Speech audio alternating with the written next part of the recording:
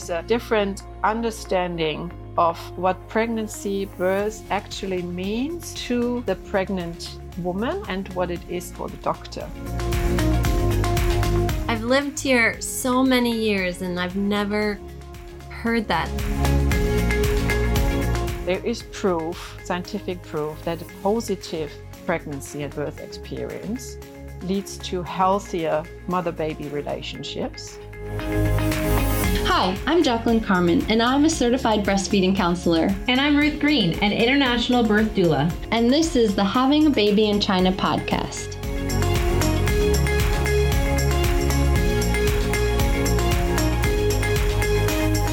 As a reminder, this podcast is for educational and entertainment purposes only and should not be taken as medical advice. The views expressed here are the personal opinions of individuals and do not necessarily reflect any official stance or recommendation by Having a Baby in China. Hey, Ruth, welcome. Hi, Jacqueline. How you doing? I'm good. We are in the same room. I know, it's exciting. Celebrating Chinese New Year together as families. It's been a while. There's 13 of us in your apartment right now. Well, not at this moment. We had to kick everybody else out. They're too noisy. Hey, yeah. So today we have a guest. Hey, Andrea, how are you? Hello, good morning. I'm good. Yes. Hey, thanks so much for being with us. Can you just introduce yourself to us and our listeners? Tell us a little bit about you and what you do, where you are, and who's in your family. Yeah, sure. I'm Andrea. I'm originally from Germany, but I have been in China for more than 18 years now. I first came for a gap year after school. And during that time, I met my now husband. So the gap year became kind of permanent. I studied East Asian science with focus on China, including Chinese language and Southeast Asian politics. Sounds complicated and is actually awfully boring. I worked for a German-based test institute as a technical editor and later as department manager for more than 13 years. But today I'm a certified birth doula, a water birth practitioner, and I'm offering support during pregnancy. So this could be just coaching, childbirth preparation classes, company to maternity checkups, translation, birth company, and also postpartum support to new moms and dads. And of course, I'm a mom myself. I have 4 children.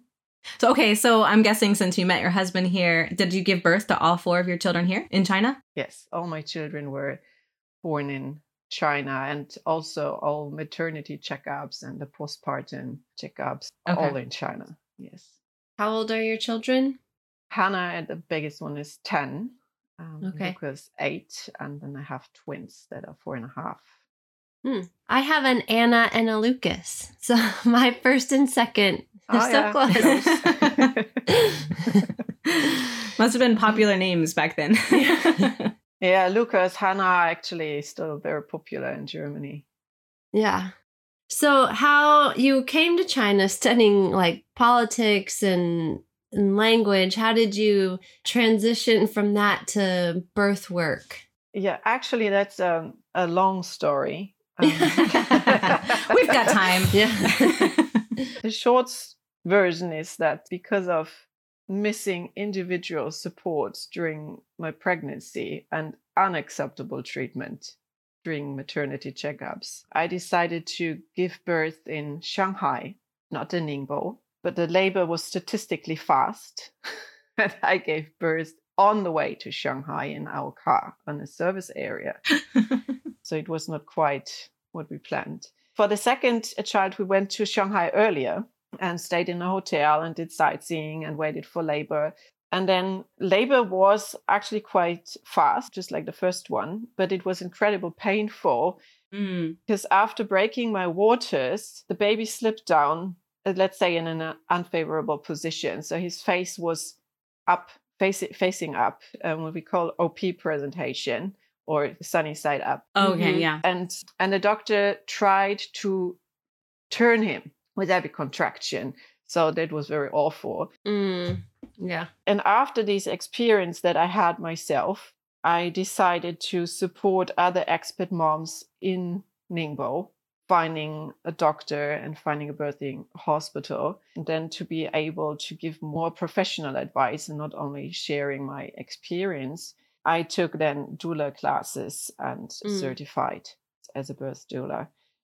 So you certified as a birth doula in between, before you had the twins? Yes, right. Oh, okay. Because I actually worked full-time and I had the 2 kids. The doula work was more like on a volunteer thing, a hobby in the first years. Yeah. And but since 2020, I run now a pregnancy support center in Ningbo and don't work full-time at the testing institute anymore. So Andrea, you had kind of 3 really different births, I feel like. Do you feel like that played into your role in helping people advocate for themselves? Yeah, the experience I had with my first 2 pregnancies, not only the birth, but also all the maternity care I had before the birth, was the trigger. And then, of course, the car birth in particular, that I said to myself, I do not want any other expat woman in Ningbo experiencing similar. So by the time my second one was born, WeChat was coming. There were more and more groups. And so we started a group in Ningbo in 2014. So it was then very easy to connect and also have other pregnant women in this group, of course. And they then started asking, where do I find a hospital for maternity checkups? Where is a good place to give birth? And this is where I started then to provide information and to offer help. Yeah, definitely the first 2 births. But then because I had the doula training in between and so much more insights and knowledge, and of course the experience, it helped me then a lot to advocate for my twin birth. I had a totally different approach to that birth than I had to my first 2 births. And this was really a learning by doing thing. It taught me so much that I today, of course, use to in my trainings and to talk to other pregnant moms to let them know what is actually possible when you are getting active. You take things into your hand. Yeah. There is so much possible, but you need to do something. You need to be active. I really want to ask you about your twin birth, but I know we're like don't have time. We'll have her on again. You need another birth story podcast. Yeah. Can you just talk a little bit about what is advocacy and how someone can advocate for themselves in pregnancy and delivery? Yeah, so with regard to pregnancy and birth, I'd say it's that a mother-to-be expresses her views and wishes and is able to stand up for them. So that means that she's able to question, to doubt, to raise doubts, to get answers to these questions, and to then make informed decision in her own personal best interest. Yeah. And then it could also be that a supporter, it could be a husband, her partner, a doula, or a best friend, a birth partner, that takes the role of an advocate for her when she is not able to advocate for herself because contractions are too strong or she's getting nuts. So it could also be not herself, but she could also have somebody with her to support her with this, to help her advocate for her and make sure that her interests are heard. Yeah. So being here in China and having women advocate for themselves, having other people help advocate for them, how do you see it's different in China versus maybe in other parts of the world? Mm-hmm. So in general, I think we need to look at two sides. One is the pregnant woman and on the other side, the medical stuff. And then we need to understand that there is a different education system in China than compared to Western Europe or to the US or Canada. Mm-hmm. Yeah. Here, parents or grandparents are more the decision makers for their children. So from small children are more in a passive role, and their pathway is kind of made up by the older generations. Mm-hmm. And then the school system is also similar. It's teacher-centered teaching. So students repeat and they memorize. They would just follow, while in other countries, for example, in Germany, you would be encouraged to have an own opinion on a topic, or reflect on a situation, like this what if scenarios. Mm-hmm. So in China, people in general, of course not, it cannot be generalized to all people, but still it's that they depend on other people's arrangement in a lot of things. Yeah. And with pregnant women, you see that very clearly. They follow blindly through doctor's appointments and listen to the doctor. For example, if the doctor says you need a C-section, they would say, okay, I have a C-section. Yeah. They wouldn't question, they wouldn't ask why the doctor comes to this conclusion and if there is any options. So when I tell local women about my birth experience, or that there is something like a birth plan, birth wish list, they are actually surprised. They are not really aware of that there is other possibilities. But then on the other side, you have the doctors and midwives, and they are trained that they do things in a specific way. Yeah, a bit what I mentioned, that they have that checklist. So in this situation, you do this, and in that situation, you do that. Yeah. It's a very clear protocol. And they're used to everybody going along with that too. Yes. Of course, because you as the patient are coming and you're telling me what to do. This is my role, that's your role, and this is how we work. When everybody stays in their roles, Yeah. So I had an example. I had a heated discussion, and not only once, but again and again, with doctors and midwives about clients who want to choose the birthing position freely. Yeah. And the hospital staff usually insists on the mother being reclined back position, right? And then legs spread. And then the discussion goes back and forth. And the result is that they do not really have a reason why they do it. It's simply they are trained. Yep. Yeah. To only this one position. They are not trained to deliver a baby with the mom squatting or on all fours. And then additionally to that, they are not trained, and they don't feel comfortable in trying something new or trying something different, because they would regard this as not safe. Yeah. But I need to maybe add that the passive moms are not only in China. I see that. So for sure. Yes. I had a client, for example, who grew up in Bulgaria, and this was also like a socialist system where she grew up, where you didn't learn to have your own idea, to have your individual needs. Yeah. So she really struggled with this when I asked her, so what do you want? She really struggled with this. Oh, I can actually, raise a wish. She really struggled with that. So it's more like the environment where people grow up, and not really China specific. And you also see birth workers, hospital staff in other countries. In Germany, we have the health system was changed a few years ago. And since then, we have less and less midwives. So maybe one midwife at a hospital needs to be there for 5, 6, 7 women at the same time. Yeah. And they can just not give the support or support in a way they could if they had time. For sure.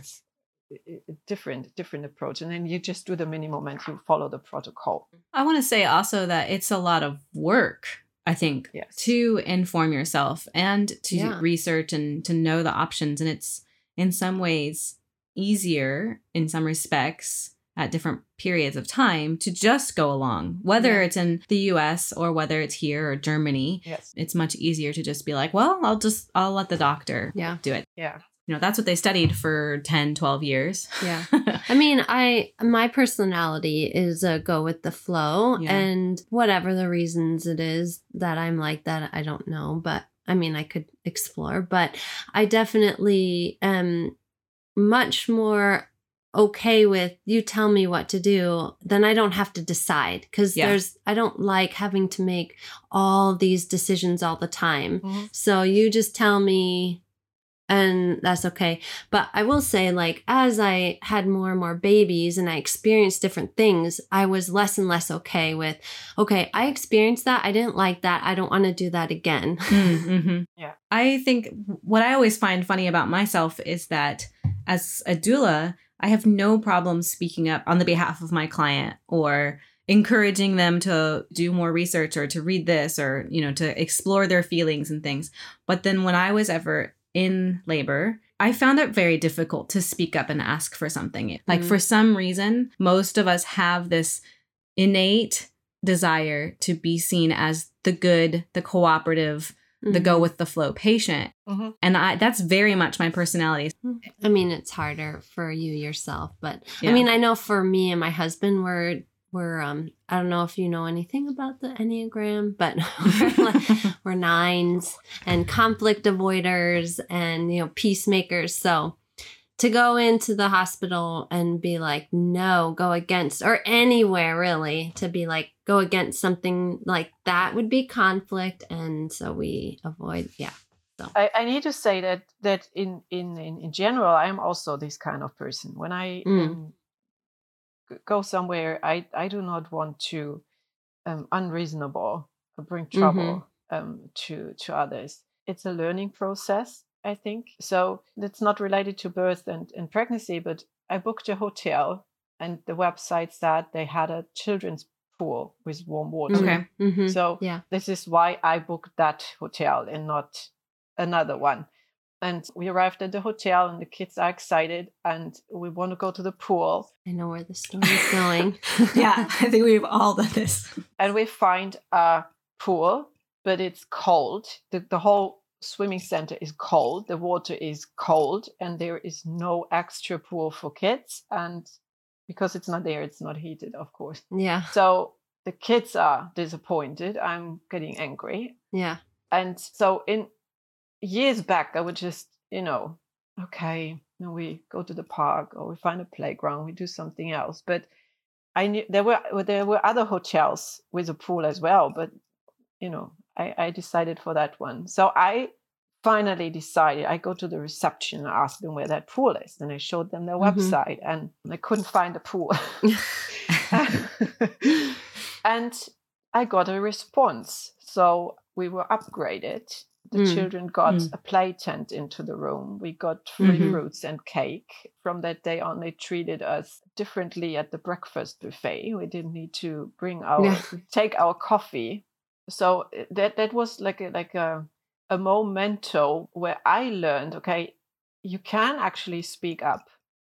And, you don't need to be rude or like attacking. You don't have to throw a tantrum or scream or just... In the end, the receptionist was not responsible for the text in the internet advertising or saying there's a children's pool. So it was not her fault, but they handled it very well. So, and from that moment on, I more and more learned to actually speak up when I see that things don't go right, or if you order something and you get a different product. And that really helped me with my twin birth as well, where there was this one doctor, she was really not nice. She came in and she shouted at me and wanted me to cooperate. And I just had made a deal with the midwives. She didn't, she never asked me about my well-being. Anyway, I kicked her out. She needed to. Yeah. I just couldn't accept it. She made me tense and anxious, so she needed to leave. Yeah. And I think if we do it in an appropriate way, we need to speak up and tell other people that this is something I do not want, or can you do a little bit more of this? Yeah. Yeah.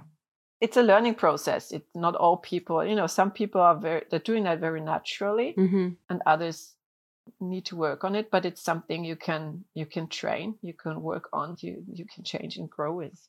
I do have a question. So, I don't know, I have to think through how to ask or what. But I think this is a very interesting topic because I've seen, and I know that you, Andrea, and Ruth, how important it is to be able to advocate for yourself. But like when you, especially in your first pregnancy, and you do have this personality of just tell me what to do. I don't know. And like, and also you haven't ever experienced it. So you don't understand what you're missing out on. Or like even what you're giving up. What you're going to feel on the other side. Yeah. So learning like how to, for these people who, I didn't think I needed to do any of that. Like, I don't know. I didn't with my first either, actually. I mean, you had given birth before me, Jacqueline. And so I had a little bit of like your stories, but I don't. I just remember you saying you were a little bit scared for me because I was like, yeah, it's all going to be great. And you're like, I'm a little bit nervous, but I don't know that you were super passionate about birth experience yet either. And so I very much just kind of went along with, well, skin to skin isn't done in China. Delayed cord clamping isn't done in China. Like, okay. And I didn't do any of those things. I just went along with it, and baby came out, and they, whisked her off to the other side of the room and cleaned her up, weighed her, everything, and brought her back to me as this big bundle of blankets with this teeny tiny little face. And then they want you to stay in that room for 2 hours for observation. And so it wasn't till, they did actually try to help me breastfeed. But there was definitely no skin to skin or anything. And then I remember going back up to the room after those 2 hours, and you were there with the milkshakes that I shouldn't have been drinking, the cold drinks. But I remember saying to my mom, like, can I unwrap her? Like, can I take off the blankets? And my mom said, oh, I just realized you haven't actually seen the baby. Because my husband and my mom had gone over and seen the baby as she was cleaned and everything. But they brought her as this big bundle to me. And so I remember sitting on the bed and just taking off the blankets and holding her, not this big bundle of blankets. But then when I had my second, somebody had gone before me. And I do think there's a lot to be said for that. So somebody else in the city was pregnant and asked me about where I'd given birth. And she's like, do you think they would let me do delayed skin clamping? I'm sorry, delayed skin clamping. delayed cord clamping and skin to skin, immediate skin to skin. And I was like, I mean, you can ask. And so she did. And then she told me, oh yeah, they said it was fine. And so then I knew kind of that I could. Yeah. And so I asked the same doctor, could I? And that gave me the confidence then with my second birth, I talked about it with the doctor ahead of time. And a lot of this is, depending on how much language barrier or whatever you have, that can be really hard. And then when I gave birth to my son, or right before he came out, I said, remember, I get to have him on my chest right away. And the doctor said, yeah. And so they did. They went along. And so it was the same exact hospital, the same exact doctor, probably some of the same nurses and stuff. My husband there. Everything was the same, except for I knew that there was a difference, and I knew it could be done differently without a lot of struggle. So I definitely think there's a lot to be said for somebody going ahead of you and blazing the trail until we build our own internal confidence. But yeah. So Andrea, as we're talking about advocating for yourself, I hear that you have a story maybe about advocating for yourself and something about a pool and the birth podcast. Actually, I think we missed one or two things. Yeah, I skipped ahead a little bit, but we can totally go back. Yep. Yeah, so just not to forget about this. So we were talking about the differences or like China-specific challenges.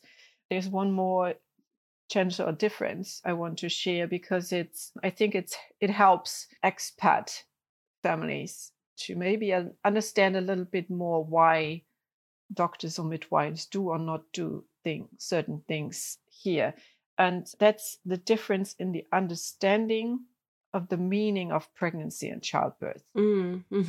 So while in Europe or in the US, having children is mostly because the couple, so husband and wife or wife and wife, decide to have a family. They want to start a family. They have the child for them. and it's probably it's often like an active decision of two people that they want to have a child, to start a family, and then pregnancy and birth becomes something like an event, right? Then there is baby showers, there's gender reveal parties, there's maternity photo shoots, there's a lot of event around pregnancy and birth, and it's a very important and very dominant part of your life during that time. Yeah, a celebratory thing. Like, you've decided to do this, and now we're celebrating this and exciting. Yeah. Yes, right. And you would share, right, how many stories you have on YouTube. And people are watching the belly growing and the baby being born, and So while in China, it's often still giving birth to grandchildren. It's more like a responsibility to take care that there is a next generation. And a lot of couples decide to have a child not for them, but to satisfy the demand of the mother-in-law, for example, who says, I want to hold a short panza, right? Then pregnancy and birth kind of becomes an unavoidable medical event. So there is no baby without the pregnancy and the birth. This is unavoidable. So the mother in some cases becomes more like a tool to give birth to a grandchild, a means to an end. So this different understanding. And then for a lot of maybe Western cultures, when we give birth, it's more it's also something like a transformation thing, while in China it's just that medical event that a baby leaves the body from the mother. So, and the doctor's aim here is safety. That's globally, we want to be mom and baby safe. But then here they are also look a lot on the safety of the hospital. They want to avoid lawsuits, so they do not really risk things. So, and now you have, let's say me, like the German confident woman who's very clear about what pregnancy means to her, that she wants to give birth actively. She wants to birth her child or children. And like it's a process for her, a transformation. And she meets their doctor it's just a medical event. And you're like, your time according to protocol is exceeded. So that baby needs to be out 2 hours ago. You are already not in the protocol. And then this comes together. So this is happening so often here, that there is a different understanding of what pregnancy, birth actually means to the pregnant woman and her partner, and what it is actually for the doctor. So, and to understand this also as the mom, it puts you in a better position when you discuss with them. You can prepare arguments in another way. You know how to approach them, and having this understanding for the situation of the doctor, makes it easier to reach your aim, actually. That's such an interesting insight. I've lived here so many years, and I've never heard that. Thanks so much for sharing that and pointing that out. It's so things are clicking even now. A lot of things can be explained. Like when moms text me and say, "Oh, they were so rude," and I said, "What happened?" And often it's not the doctors were being rude. It's just sometimes it's a translation issue. Sometimes it's doctors that want to speak in English, but their level is just not as high, and then they use a vocabulary that is not as precise. Or abrasive. Very abrasive.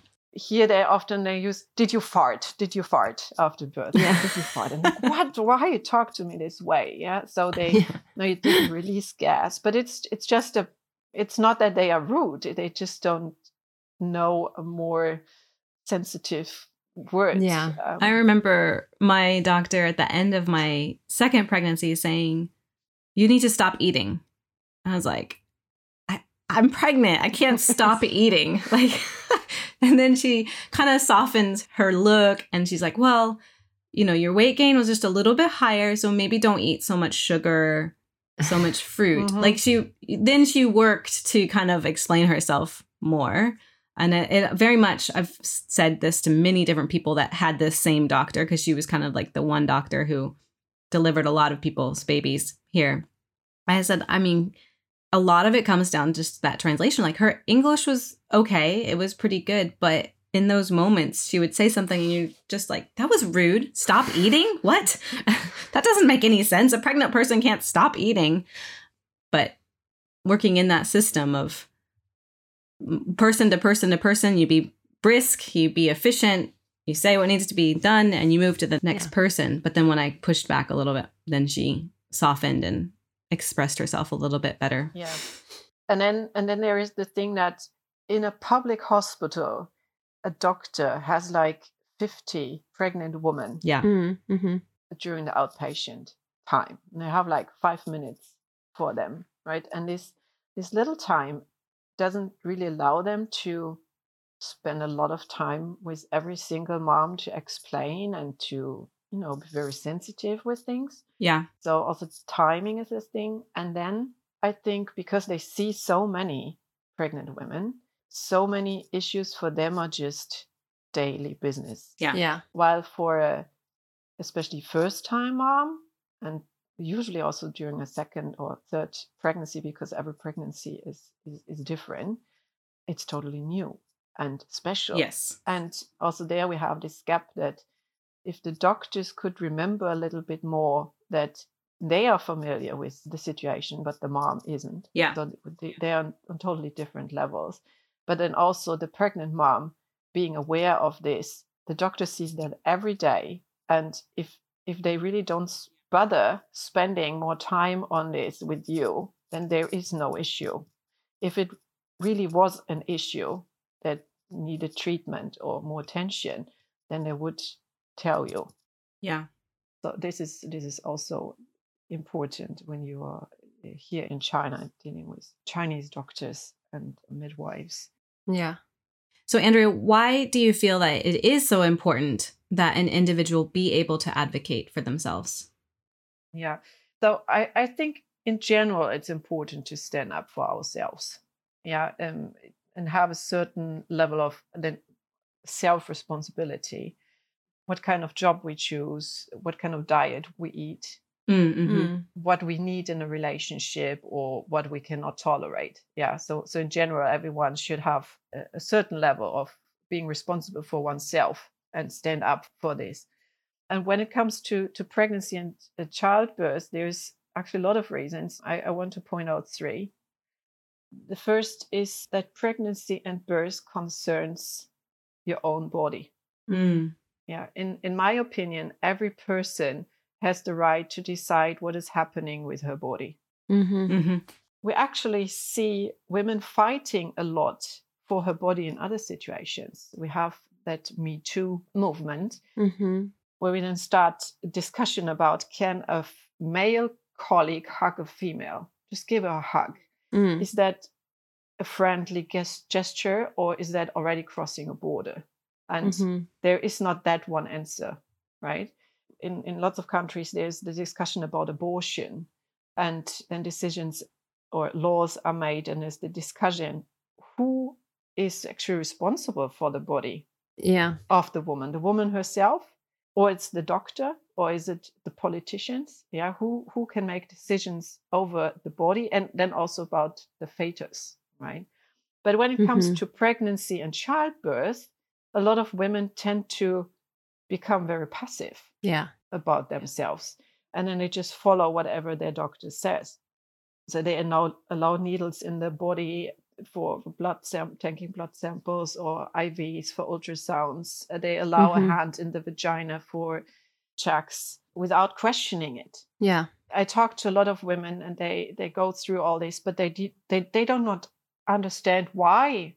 Yeah. Why do they check the blood pressure every time? They don't know. They just follow blindly through.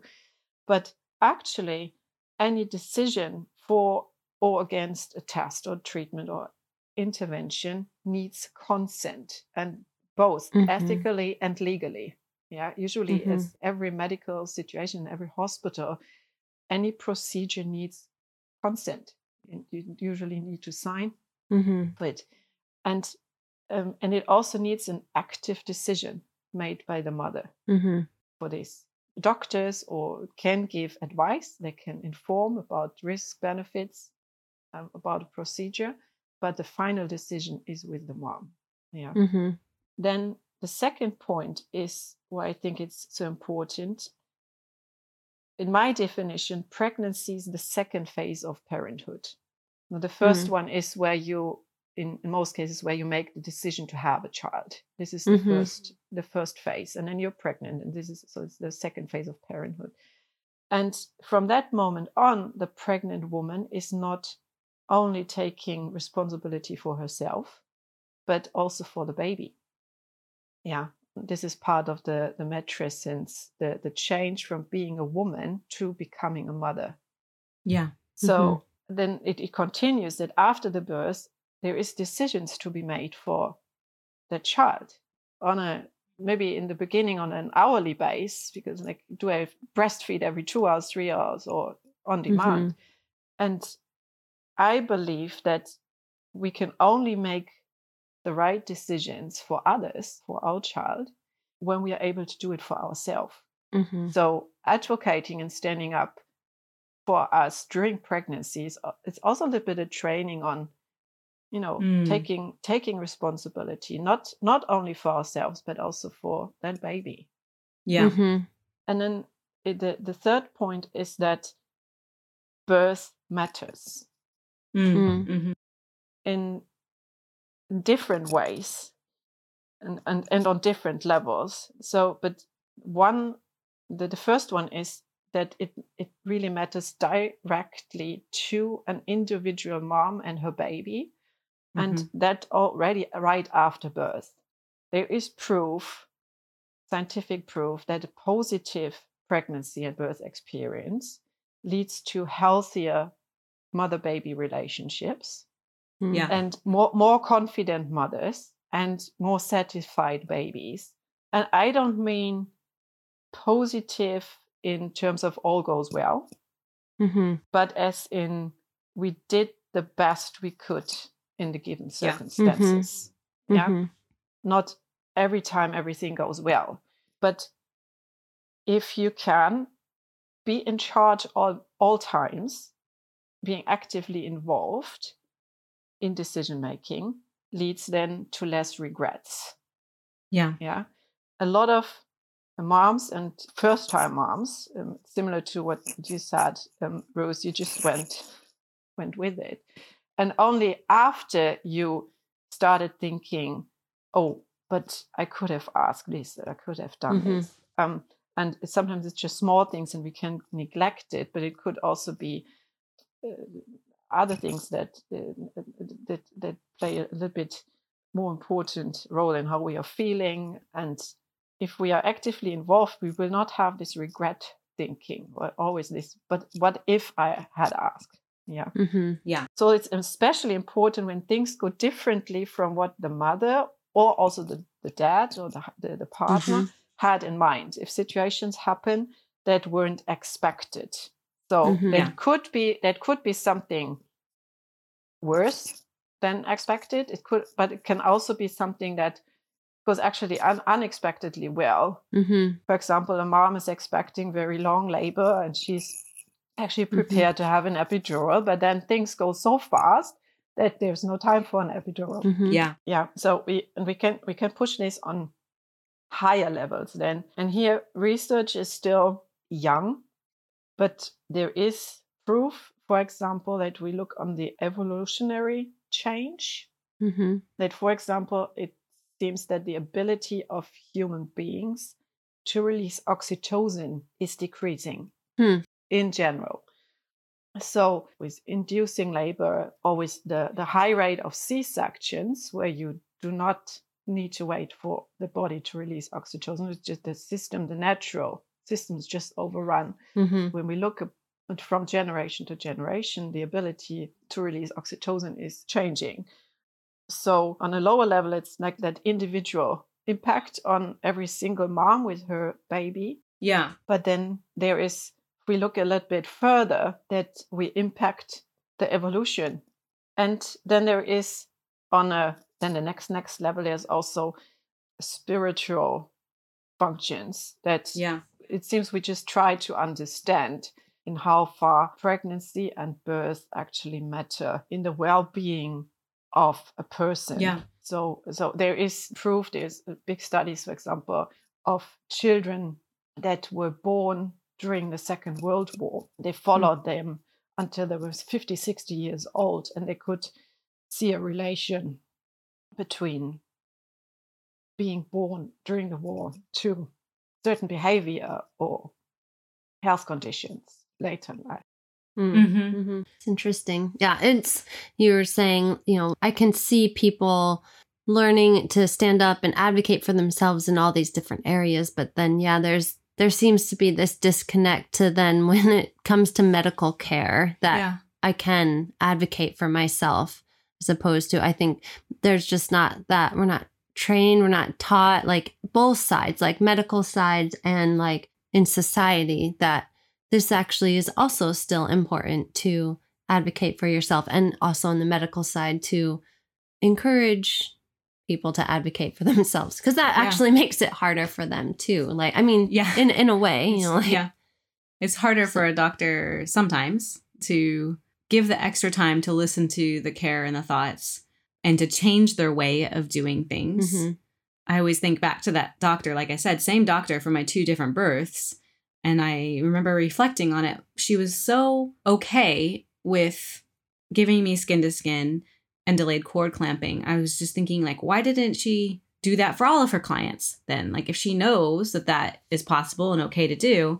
And I have always just felt like she was in that system, and it was easier to just go along with what's always done. That's really interesting about the big studies. I love stuff like that. I love studying how one generation, like something that happens, big events, and how they go down. And there's so many different factors. It's really, really hard to actually separate them out and know this caused that. We have so much more correlation than causation, and separating those two, it's really difficult to do. But I think more and more we are getting a picture of how birth affects not just the individual, like not just in that moment. I've spent so much time thinking about how expensive birth is, like how much money it can cost somebody, and how much would somebody be willing to pay to not have a difficult or traumatic experience. And part of it's that you can never guarantee that things will go the way that you want, right? So a lot of times people say, well, I paid a ton of money and I still had a traumatic birth, right? So we can't say, oh, pay more money and therefore you will get a better birth. But on the other hand, I can also see the other side of it of like, well, I can just pay 5,000 RMB and suck it up for a day or 2 and then move on with my life, right? So I'll pay the cheaper price because it's 1 or 2 days out of my life. I'll suck it up, I'll deal with it, and then I'll move on, and I'll have saved all of that money. Because money is important. And sometimes you just don't even have the funds to go to a hospital that might support you. On the other hand, I just more and more over the years believe in the power of a positive birth experience, and how it's not just that 1 or 2 days, right? It's not just suck it up for a day or 2, be tough, get through it, it'll be all okay. It's more than that. It affects you, it affects the baby, but then on a bigger level, it affects society. There are studies that show that there's a significant portion of people that feel like they have trauma from their birth experience. An incredible proportion of society are walking around carrying this trauma, and if we could somehow not have that trauma, if we could somehow build a society that puts importance on people having a good, positive, empowering birth. And I don't mean, like you were saying, I don't mean they don't have cesareans. I mean that they come out of whatever birth experience feeling empowered, and that they made the best choices and they were supported throughout it all. How powerful that would be for society. But this is why this advocating for oneself and being actively involved is so important. I was at a birth. She was, from the moment I met her, like 28 weeks, she was So she wanted a natural birth. Her eyes were shining. She was so excited, and we had this wonderful plan. And then she never went into labor. She went to 41 weeks, and there was no contraction. And she was on Pitocin, and there were no contractions. It just didn't work out. But I was there all the time, and then there was finally a decision made to just have a C-section. There were no contractions. Nothing helped really, and so she had the C-section. But then they left the hospital, and they were still feeling very encouraged and positive about and everything. So things can go wrong, or in a way that you didn't want it to go. But important is that you felt that you were in charge at all times, and that you made the decisions, and you were not put into a passive role and things just happened over your head. Yeah. And then you start afterwards, you start thinking, but what if I said stop? But what if I didn't agree? But if, yes. And there is proof that the birth experience is impacting mothers and their children. I had a Chinese lady coming into my center. She saw outside there's something related to birth and pregnancy, and we just talked, and she told me how difficult it was for her to trust other people. Mm. And that she wasn't really able to have a relationship and things. So I'm not a psychologist, and at first I felt a little bit overwhelmed about this woman just being so open, and she told me she had therapy somewhere. So because I'm a birth worker, I asked her about her birth. Because I just didn't know what else I could talk to her. And then she told me that according to what was told her about her birth, she was born at home. So many years ago in China, people also had home birth. She was born at home, and right after she was born, she dropped on the ground. She dropped off the bed onto the ground. And I said, did you ever tell this story to your psychologist? Because this really sounds like you were just born and dropped on the ground, and just imagine you drop down from somewhere, you don't have a sense of direction, and just this falling free, and then boom, landing on hard ground as a first experience in life of a newborn baby. This is your welcome to the outside.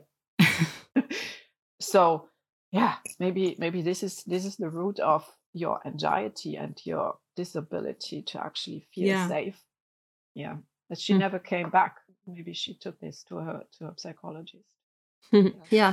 Well, we're just about running out of time. Yes. We're about to have the hordes come pouring in through the door. To wrap up, is there just a few practical steps that you could give us and listeners to how you can advocate for yourself? Yes. So most importantly is that you're very well prepared. This really is important. Marie Curie once said, I like this quote, you don't have to fear anything in life, you just have to understand it. So the very first step is really to be well prepared. This could be to take childbirth classes. I usually recommend to take individual classes or private classes, because every woman is different, every situation is different. And so when I have clients, I mostly do one-to-one. I always adjust the content to their specific situation and to their interest or to their fears or to their needs. So when some women already know a little bit about labor and birth, and then we can talk more about her individual wishes, and others don't have any clue, so we start from zero. I'm aware that some people may not be able to afford this. Then there's group classes that may be cheaper, maybe then in combination with a single appointment with a doula or midwife to specifically address some individual questions. I also do recommend that for second or third time parents, by the way, as a refreshment or as a reflection on an earlier birth. So sometimes things went bad at the first birth, and it can be very helpful to reflect on that and then be prepared for the upcoming birth. also consider the partner here, by the way, not only the mom, because birth can be perceived very differently in the different roles. So I had a couple where the mom still cried over the birth 5 years later. And the dad said, but everything went well. And we talked about it, and we found actually medically the birth was totally fine. But the mom felt very, very passive through the whole process. So we worked on techniques to encourage her, to empower her, to be very active for the upcoming birth, and to help her husband to understand that his view may be different, but whatever mom says is valid, and that he needs to support her. So if she says, I feel passive, then he needs to come and help her. So really be prepared. Have knowledge about birth, about interventions, complications, really be informed. Know your individual situation. When you have diabetes, gestational diabetes, understand what this means for your pregnancy, for your birth. If you have fibroids, what does this mean for your birth? Sometimes it's impacting, sometimes it can be neglected. Also, if you have any, not necessarily pregnancy-related issues, be aware of that. For example, if you need to wear glasses, because otherwise it's blurry, have this in mind. If you have other health condition, consider this and raise this with your midwife or your doula so that you can consider that. Then the second step really is to reflect and figure out what you want and what you do not want. We birth workers often talk about writing a birth plan, right? I prefer to say birth map. Me too. Yeah. Me too. Or a wish list. So the actual idea of having such a plan is not the plan itself, but that you think about the different options and then make decisions. And that you know very clear what your deadline is, what you must have, and what are your no-goes. So only if you're very clear about this, you can advocate for yourself, for your wishes. And then it's very important, in my opinion, to have support teams in different levels. So one is a support team for during pregnancy and after, so postpartum. This can involve the whole family, friends.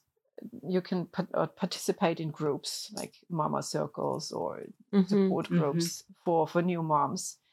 Then have a support for labor at home. So this could also include more people than just your partner. It could also be family members. It could be a doula. It could be a best friend, whoever is really willing to support you. And then pick your support team for labor and birth at the hospital very wisely.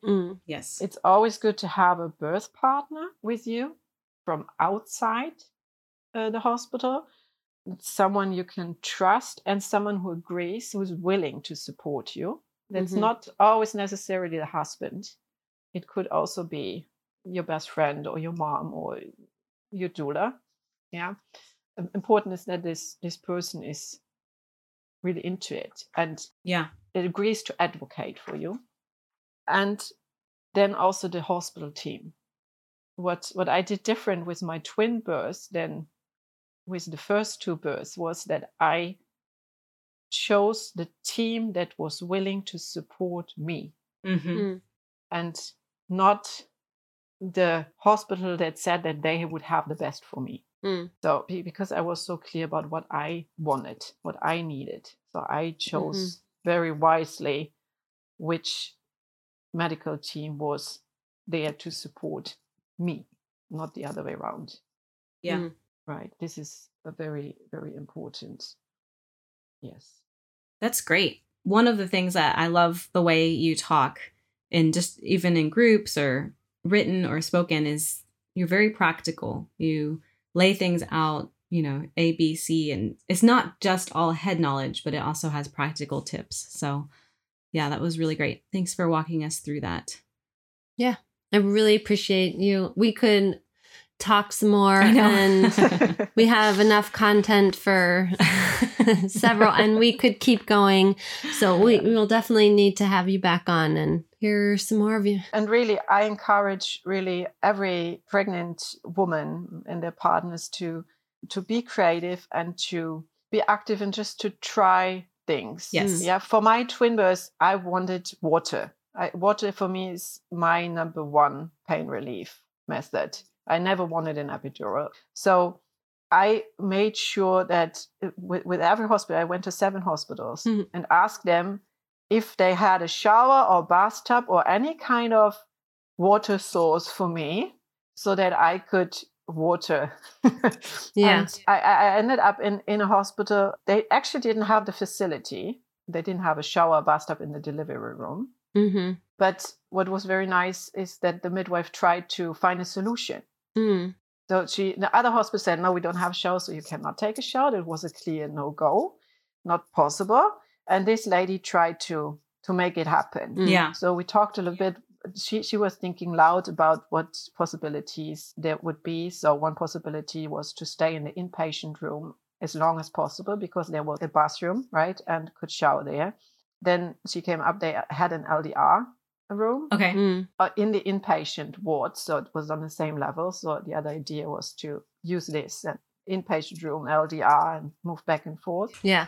And when I left that day, we were not at a solution yet. But then I suddenly came up with the idea to bring a pool. Mm. Yeah. It's actually very popular in the US for home births to have a pool, Yeah. right? An inflatable pool. And I sent a message to her and I said, how about I bring a pool, like an inflatable pool, and we put water in there? And she answered, yes, sure. That's a great idea. So it really didn't took a long time. And it was not, let me think about it. She was very excited about the idea. So I bought 2 or 3 pools from Taobao and pumped them up at home and tried them out and brought a pool to the hospital. When I tell this story to other pregnant women, they get big eyes and are surprised. Yeah, I was surprised as well. But, this midwife, very, very lovely midwife, she told me that, if you don't come up with your questions, if you don't come up with your needs or your ideas, they will just follow protocol. Yes. Yeah. They don't have the time and this to really individually interview you about your True. needs.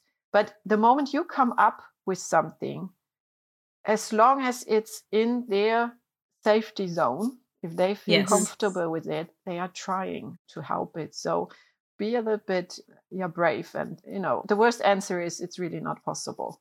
But there could be a yes, or let's find a solution to this. So really encourage you to speak up. Yeah. Well, you mentioned that you do classes, yes. And I know you do some virtually. And if people want to just hear more, whether it be through a class or a chat with you, one-on-one, whatever, how could somebody contact you? You can send me an email or connect at WeChat. Okay. You can share the email address and WeChat contact. Okay, so we will put that in the show notes. So if you're interested in talking more with Andrea, and of course we'll have her on the show again. Yeah. There's just too much to cover. Make sure you check those show notes and get down her email address and shoot her a note. Yeah. So, well, thanks again, Andrea, for being with us. And thank you for having me. Thanks, Jacqueline. Thank you. All right. Thank you. Bye. Until next time. Until next time.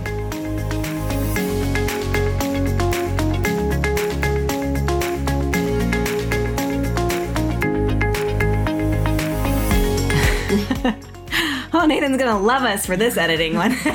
No, I'm just kidding. It'll be great.